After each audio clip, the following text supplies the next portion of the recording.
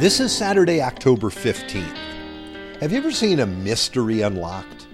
How when the mystery is revealed, you see everything else in a different way? I had such an experience no more than 2 years before my mom passed away. We were sharing a family dinner with my great uncle. His name is Luke, and he revealed the truth about my mom's parents. That would be my grandparents. We always thought they were married on Valentine's Day, and they were, but not under the circumstances we thought. They eloped because my grandmother was pregnant. My grandfather, the one I'm named after actually, swung by my grandmother's house and they simply drove away. My mother was then born on September 25th of that year. Yes, count off 9 months and you get Christmas Day of the year before.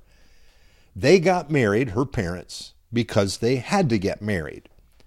Now, my mom knew nothing of this. She only had ideas and conjecture, but nothing really to go on. This new information explained so many things about her parents and family. It explained why her parents moved from their hometown and community. It explained why they never seemed to want to celebrate their anniversary. They played down the number of years that they had been married. Now, in our text for today, there is an even greater mystery that is unveiled for us. Here's our text, Ephesians chapter 5, verse 31 to 33. For this reason, a man will leave his father and mother and be united to his wife, and the two will become one flesh. This is a profound mystery, but I'm talking about Christ and the church. However, each one of you must love his wife as he loves himself, and the wife must respect her husband. Now, Paul is teaching about marriage based on the gospel, on the love of Jesus. And as he is describing it, he finds himself talking about Christ in the church. Yes, marriage, as it was meant to be, provides for us the best blueprint and picture of Christian marriage, this relationship that Jesus has with his people. It makes one wonder if marriage was planned by God in the beginning for this purpose. It makes sense because the Father has done all things to glorify the Son. Could there be a better way to shine a light on who Jesus is and what he has done for us? I don't think so.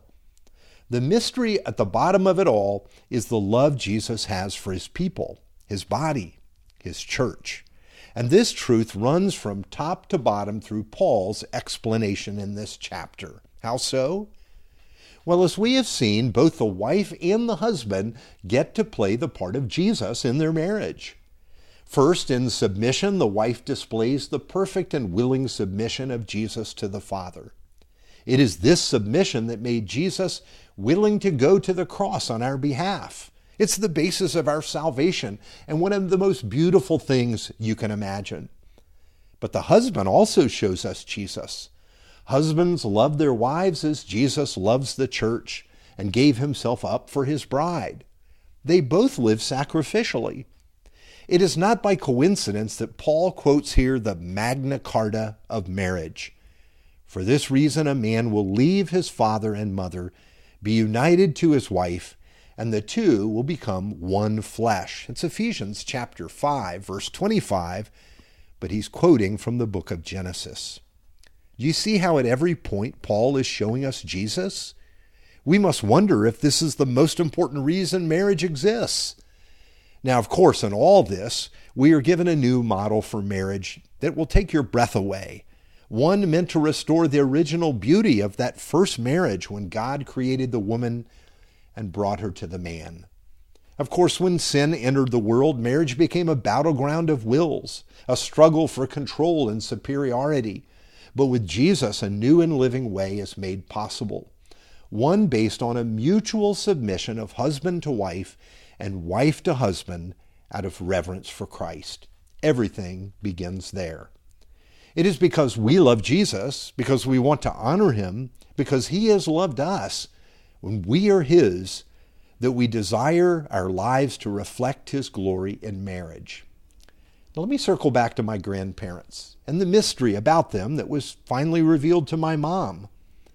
My mom felt blessed just in being born, that her parents committed themselves to each other. They loved each other, and they came to faith in Jesus. And in the end, the beauty and power of her story shone through. She was grateful to God.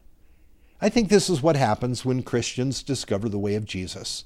It doesn't make marriage easy. Marriage is rarely that. But it reminds them that they're part of the great story of redemption that God began writing even before any of us were born.